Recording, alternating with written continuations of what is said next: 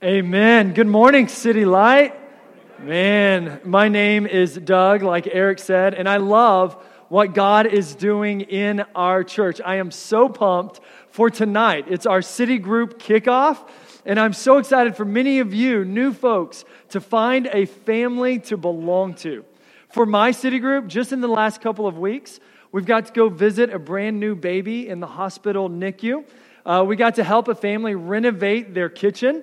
This is a really smart family because I showed up. I'm like, hey, what do you need me to do? They're like, could you paint this spot right here? It was about 3 square feet of wall behind the dishwasher, okay? They knew what they were doing, okay? But I helped a little bit. And then this last week, we had a Labor Day party complete with smoked brisket barbecue. I'm pretty confident Jesus made it himself and he brought it there. It was incredible. Man, for my wife and myself, our kids, our city group is like our family to us.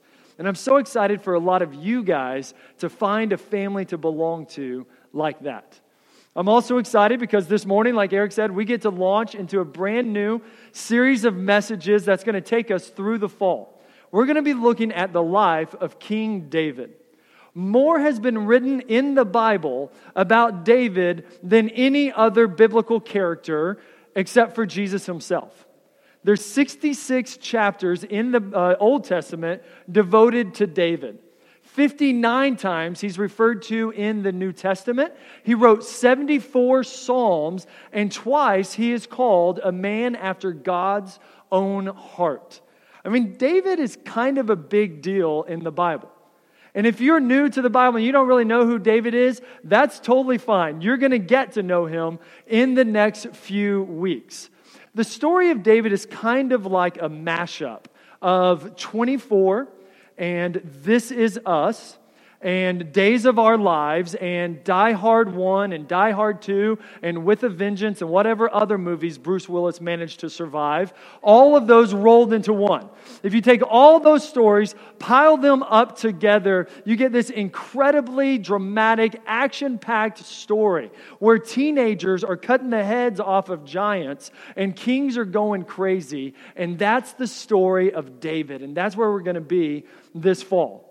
This morning, we will start at the beginning of David's story. And David kind of has a rags to riches story. Don't you just love a good rags to riches story? Oh man, I think of like Walt Disney, Steve Jobs, Oprah Winfrey, LeBron James, Eric Wiggum, all rags to riches, man. All rags to riches, bro. You're just rolling in it, I know. Anyways, no, but our family loves rags to riches story, and right now our family's kind of we're kind of addicted would be a better word to call it, this American Ninja Warrior show, okay? And that show has really realized the secret power of rags to riches stories. About half of every episode are actually these short little videos about each of the contestants and the obstacles they overcame to get on the show. For our family, one of our favorites is this ninja called Drew Dressel. He's called the Everyday Ninja. And just a few years ago, Drew Dressel was a used car salesman, just chilling on the lot, wondering if anybody's ever going to come buy a car, and wondering what he's going to do with his life. Then he hears about American Ninja Warrior, he gives it his all, and now all of a sudden the used car salesman is on top of the warped wall, and he's living the celebrity life, and he's rolling in the dough. It's rags to riches. Well, when we meet David in 1 Samuel chapter 16, he isn't a used car salesman, but he also isn't a king. David is actually at the bottom of the totem pole, the low end of the totem pole in his location, his vocation, and his family. And I think our hearts connect with a story like David's. Because all of us, man, we feel like we started with rags, or maybe we're still there, and we all dream of riches. And maybe it's not like we just want to get rich quick, though I'm sure we wouldn't be opposed to that, right? But I think it's more that we just want our lives to matter. We want our stories to be something worth reading, something worth watching. We want to be able to look back and say, my life made a difference. So let's jump into the story of David. And I want to draw our attention to 2 aspects of the beginning of David's story, okay? The first aspect is this. It's actually in your notes if you want to fill in a blank. The first one is this: David's humble beginnings. David's humble beginnings. Like us, David started small and insignificant. We'll pick it up in verse 1, and it reads like this. It says, "The Lord said to Samuel, 'How long will you grieve over Saul, since I have rejected him from being king over Israel? Fill your horn with oil and go. I will send you to Jesse the Bethlehemite, for I have provided for myself a king among his sons.'" Now, maybe I should pause here, give a little bit of context, because David hasn't even been mentioned yet, right? So in the Old Testament, God's people are called Israel. And Israel bothered and badgered God for a long time to give them a human king. God himself wasn't good enough. They wanted an actual human king. They looked around. They wanted to be like the tribes and nations around them and have a human king. So God eventually gives them what they want. And their first ever king is this guy named Saul, who's mentioned in verse 1. Saul was tall, dark, and handsome. Literally, okay? He was like the golden child among the children of God. And at first, Saul is actually a pretty decent king. He listens to God, he obeys the Bible, he serves his people. But then after a little while, the power all goes to Saul's head, and he starts thinking, you know what? I'd be a better God than God. He goes rogue, does his own thing, and after a little while, God, the real God, is like, I'm not down with that. That's not cool. And so God decides this whole kingship thing for my people, it's no longer going to go through Saul. I need to find a different king. And the whole of Israel, God's people, they know things aren't going well for Saul. That Saul is treading on dangerous ground, and they know that because this guy named Samuel, who this book is named after, Samuel has distanced himself from Saul. Now, Samuel is like the famous prophet of his day. He heard from the Lord, and when he spoke, everybody listened. He'd be kind of like Billy Graham, who is an advisor to kings, heard from the Lord, preached to huge crowds, and now Samuel, this prophet of God, has distanced himself from Saul. So everyone in Israel is going, oh, things are going bad fast. This is not looking good for Saul. Then God shows up to Samuel, and he says, hey, Samuel, man, why are you pouting? Why are you still grieving Saul? I'm done with him. You're done with him. Let's move on. Let's go. Let's start over with a new king. And Samuel responds in verse 2, and he says, how can I go? If Saul hears it, he will kill me. And Samuel's right. Now, by this stage, Saul, the king, had gotten a little loopy, and he did not mind busting a cap on some people that he didn't like. It was like, okay, boom, you're dead. That's literally how it operated. Welcome to the story of David. So God's going, okay, I got you, Samuel. I understand. Here's what we're going to do. It's going to be a secret coronation. Don't call a press conference. Don't tell people about it. We'll keep it small and private. What I want you to do is go to Bethlehem, find Jesse and his sons, and invite them to go to church with you. Okay? Go offer and sacrifice, Old Testament times. Invite them to go to church with you, and along the way, I'll show you who the next king is going to be. So Samuel does that, and we pick the story up in verse 6. It says, when they came, these are the sons of Jesse. He looked on Eliab. That would be the oldest. And Samuel thought, surely the Lord's anointed is before him. But the Lord said to Samuel, do not look on his appearance or on the height of his stature, because I have rejected him. For the Lord sees not as man sees. Man looks on the outward appearance, but the Lord looks on the heart. Here we get a little glimpse of the heart of God. God isn't looking at the outward appearance, He's looking at the heart. God isn't looking for a GQ or a Vogue model. God doesn't care about Fortune 500 resumes or bank account balances. God cares about the heart. So He rejects this Eliab, the oldest. So he's not the king. They go to the next oldest son. He's not the king. Next oldest son. He's not the king. And on that goes for 7 sons. Which tells me 2 things. Jesse had a lot of kids, man. That dude knew how to make some babies. And 2, he had another kid out there somewhere. So Samuel picks that up and he says, are all your sons here? And Jesse responds, he's like, well, I mean, there is another one, but he's the youngest and we don't really keep track of him. He just keeps track of sheep. Do you want me to call him too? And Samuel responds to Jesse and he says, send and get him, for we will not sit down till he comes here. So they go and they get this youngest son. He comes in, and when he walks in, this is David now who we're talking about. When he walks in, the Lord says to Samuel, "Arise, anoint him, for this is he." So that's the story. That's how God found David. It's how it all starts. And in this story, there's a few things that stand out to me. First is this: David lived in the small town. Right? He lived in Bethlehem, which was like podunk Israel, man. It wasn't the big city. It was the little town that wished it was the big city. Bethlehem was about 6 miles outside of Jerusalem. People lived there, but none of them were proud that they lived there. You know what I mean? Like nobody was walking around with I Heart Bethlehem shirts on, okay? Humble beginnings. The other thing is, David wasn't just in a small town, but he had a small job. Being a shepherd was for the lowlifes. Like if you couldn't hack it in school, you dropped out and got a job as a shepherd. Flipping burgers was a step up from being a shepherd. A used car salesman, that's like a luxury career position compared to shepherding. So David's in a small town and he has a small job. Furthermore, and maybe worst of all, David wasn't even included among his family. He wasn't invited or acknowledged as part of the sons of Jesse. Samuel told Jesse, "Hey, bring out all your sons." And Jesse brought out all of his sons except for David. David was a nobody to his own father and his own sons. Just a nobody with no good purpose in life and never going to really matter except for counting some sheep. So David's from a small town with a small job, and his family didn't really care about him. Humble beginnings. The way the story is written is basically saying that nobody ever saw this guy. Nobody ever noticed him. Who in the world would ever care about him? But then God shows up and God says, "I care.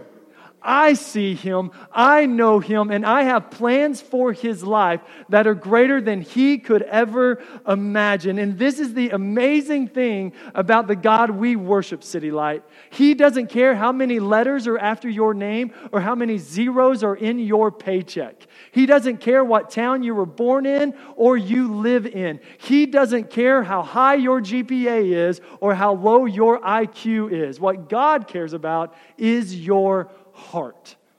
What God sees is your heart. Have you ever felt like God has forgotten you? Everybody else's life is onward and upward, but your life just seems stuck in second gear. Right? Maybe you didn't get the job that you really thought you deserved, or the relationship fell apart right before marriage, and your friends don't really check in, your family doesn't really care, your resources have dried up, and you can't help but ask the question, has God forgotten me? Some of you have had things spoken over your life. Some of you have heard things spoken to you, and you've heard them so much that you've begun to believe them. You've heard things like, you don't really matter. That your life will never amount to much.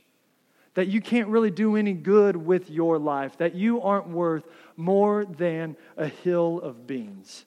But the story of David says that God has not forgotten you. You matter to God. City Light, I want us to get this. Your life right now matters to God. You matter to the God who created this world and now upholds it with the word of His power. You matter to the God who writes life stories and changes hearts and rules nations and directs the future. You matter to Him. Would you lean in? Just listen a little bit. This isn't for the person next to you. This is for you. I want you to hear it. You matter to God. He has not forgotten you. And I'm not saying that because you matter to God and He hasn't forgotten you, that all of a sudden tomorrow He's going to get you out of your dead-end job, or you should go buy a lotto ticket today because you're going to get rich tomorrow. No, what I'm saying is you matter to God. Your heart, your attitude, who you are matters to God. He's not looking at the circumstances or the outward appearances. He's looking at your heart, and it matters to Him. Moms, I love you, moms. You are incredible. with all of the diapers and lunch boxes and first days of school and arguments and teenagers starting to drive and pimples on their faces, moms, your job is never changing. It is always on the clock and it is always behind the scenes. But the story of David tells us that God sees you and you matter to God. Your heart for your children to know God, your desire for them to follow Jesus is precious to God. It matters to Him. Everyone working a job, oh man, whether it is flipping burgers or pouring cement or writing code or rolling burritos or launching your own business, your heart, where you're working, matters to God. Who you are and how you work, that matters to God. And anyone living in a small town or from a small town, right? Like your own Bethlehem that nobody ever expects anything good to come from, God sees you. You matter to Him. He hasn't passed you by on His way to the big city to go find someone else. You matter to God. And the same is true for us as a church. City Light, man, we have some humble, small beginnings. We started out as just 30 people in a backyard trying to eat some burritos and keep our kids corralled.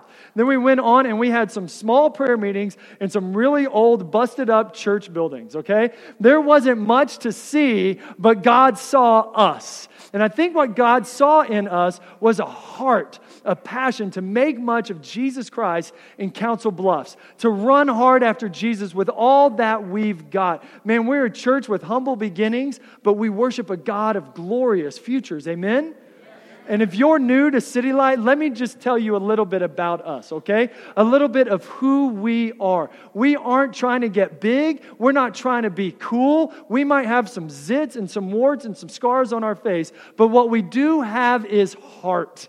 We have a passion to pursue Jesus with all that we have, to make much of Him and to multiply His name and His fame throughout Council Bluffs. That's who we are, City Light. May we never forget our humble, jacked up roots and that we get to follow a glorious Jesus Christ for all of eternity. Amen, church? That's who we are. That's what God has done. David had humble beginnings. He lived in the armpit of the nation, and his job got him no money, and his family didn't even care about him. But just because David had humble beginnings, he still mattered to God. God saw him, his heart was moved towards him, and he pursued David. Many of us, we have humble beginnings, but that doesn't mean that you don't matter to God. He sees you. He's moving towards you and coming after you. Will you let Him find you? He will cross heaven and hell to get to you. He will send messengers and messages to get your attention. And when everyone else has forgotten you, He will say, I remember you. You are not forgotten, friend. You are not forgotten by God. So the first thing that I want to draw our attention to in the story of David is his humble beginnings. The second thing is David's anointed beginnings. Anointed beginnings. Now, anointed it's kind of a church word, right? Like you don't really walk around using the word anointed in your daily life. At least I wouldn't think you would. So anointed is kind of a church word. So let me show it to you in the story and explain it a little bit. Look at verse 13. Verse 13 says this, Then Samuel took the horn of oil and anointed him in the midst of his brothers. And the Spirit of the Lord rushed upon David from that day forward. Okay, now this is an incredible moment in the life of David. Up until this point, he had spent most of his life alone with a bunch of sheep. Now, in front of his whole family, the prophet of God shows up, calls him into their midst, and he anoints him. Samuel would have literally had like a horn, like a ram's horn, something like that. Like, think of a cup, a big cup. It's full of oil, like olive oil. He would have poured that onto David's head, into his hair, down through his hair and his beard, onto his clothes, essentially covering the man with the anointing oil. And then, after that, the Spirit of God comes on David also. It's like the oil was symbolic of God Himself. God comes on David, overcoming him, filling him up, and empowering him. God stays with him and never leaves him. This was God's secret coronation of the king. Later on, down the road, the rest of the world and all of Israel would honor and recognize David as king. But right here in the small town with just his family watching, God marked David as the next king of Israel. I think you can imagine why this would be such a big deal to David. I mean, put yourself in David's shoes. He's been hanging out with sheep, making sure they don't do dumb stuff. Now all of a sudden, the most famous man in the land, Samuel the prophet, is showing up unannounced, no expectation he's going to be there, and saying, hey, guess what, David? I know you're just a teenager, but you're the next king of our nation. David probably needed some sort of assurance from God. He probably needed some sort of power, some sort of sign, some sort of marker that would propel him forward in this new life purpose. So before David ever took office, before he ever had any official leadership, before he ever had any responsibility, God anointed David and came upon him. He gave him his presence. He poured himself out on David, saying, David, you will never be alone. David, you will always have my power. Now, what can we learn from this, City Light? Right? Like this ancient ritual of anointing. What does it mean for us today? I think this is what we can learn. God always empowers those he calls. God always empowers those he calls. Some of us have been called to leadership, and quite frankly, it scares us. Right? You know he has called you into leadership, but you've got some questions for God. How is this going to go? Will I mess up? Will I be a good leader? I get it, man. I was the kid who was shy and would never stand up in front of the public school class. Now I've been called to preach to hundreds of people at a time. I was a kid who was too scared to even talk to girls. Now I got to walk around on a stage all the time. I get it. I've had some questions for God about this whole leadership thing. But over the years, I've discovered every single time, God empowers those he calls. Some of you are stepping into leading a city group. God will empower you. Some of you are stepping into teaching City Light kids, and you're wondering, are they going to listen to me or just write on the wall with permanent marker? Hear this. God will empower you. Dads, we're so excited. Some of you guys are stepping into leadership in your families and you're praying with your kids. God will empower you. Others of you are taking on new levels of leadership in your job, in our city, with your friends. And the story of David is here to say, God will empower you. One example from our church, Logan is one of the leaders in our Iowa Western College ministry. This past week, Logan posted on his Facebook, and I just had to share this with you guys. Here's what Logan said. He says, can I just give glory to God right now?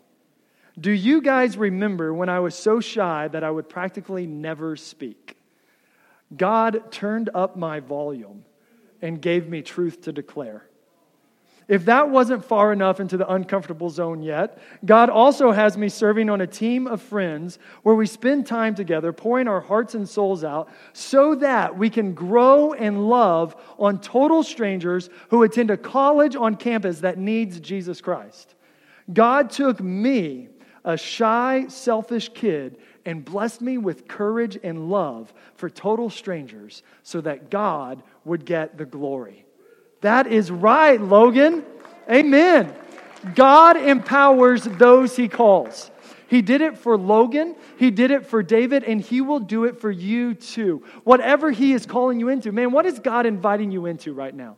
Where is he stretching you and pulling you? You can know that God will give himself to you. He will empower you to whatever he is calling you into. The story of David is here in our Bibles so that we can know God never passes up humble beginnings. And he always empowers those he calls. The story's also there for another reason, even a larger reason, and that's this, to show us Jesus Christ. The story of David isn't really about David. It's about Jesus. Like the moral of the story isn't be humble like David. Instead, the point of the story is to invite us. It's like a trailer, just to tease us and draw us forward into the life of Jesus. David's life gets its full meaning when it points us to Jesus. So City Light, think about this. Jesus is the ultimate king with humble beginnings. Like David, Jesus was born where? Bethlehem. Like David, Jesus was acknowledged king by God while there was still an earthly king on the throne. Like David, nobody paid much attention to Jesus except for some shepherds keeping watch o'er their flock by night. But unlike David, Jesus' story isn't rags to riches. Oh no, it was riches to rags. Jesus left the riches of heaven to step into the rags of humanity. He was born in a sheep stall to teenage parents and swung a hammer for 30 years. Jesus knows humble beginnings. And Jesus is the ultimate king with anointed beginnings. Like David, Jesus was anointed. Like David, the Spirit of God rushed on Jesus and remained on him throughout his life. In Luke chapter 4, Jesus stands up in the temple and he says, hey, I have the Spirit of God on me because I have been anointed to preach good news to the poor. And like David, Jesus was given a life purpose, and God empowered Jesus to live out that life purpose. Jesus understands anointed beginnings. But unlike David, Jesus was a perfect king. We're going to find out very soon in our series of messages that David messed up.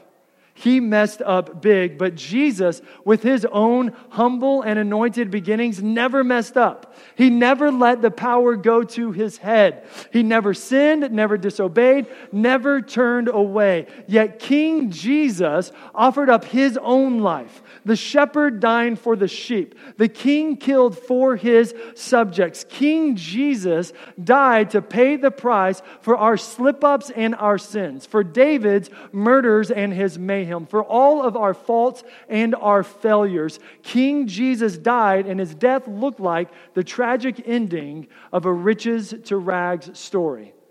But oh, City Light, we know the story doesn't end there, right? Jesus died, but then he rose again from that death. He defeated Satan, sin, and death. He ascended all the way to sit on the throne of heaven to reign and rule even today and for all of eternity. Jesus' story is one of riches to rags, but then he went right back to those riches. Amen? And when we put our faith in Jesus Christ, we get to give him our humble beginnings and get caught up in his glorious future. We get to give him our rags and enjoy the riches of Jesus Christ. And we will worship him as the King above all kings for all of eternity. Amen, church? Amen. Would you pray with me? Let's pray and invite this King Jesus to be king in our lives.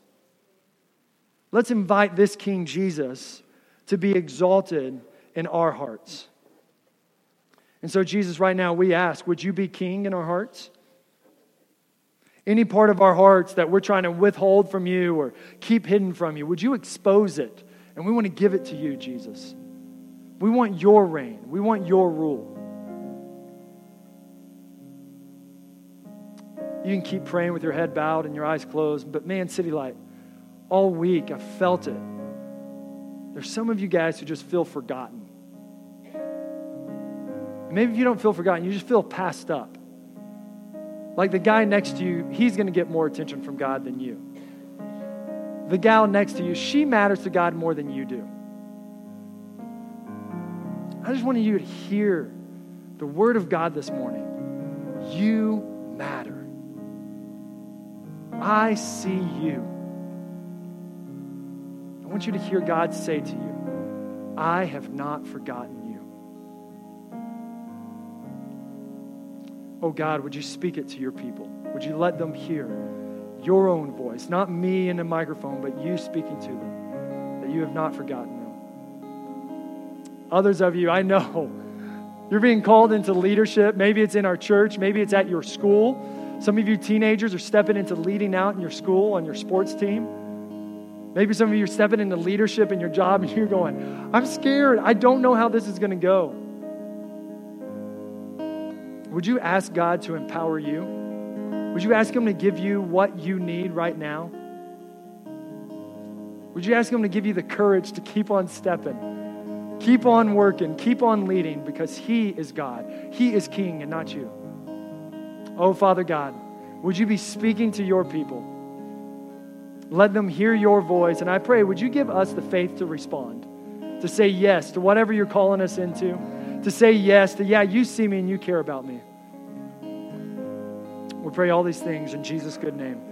Amen.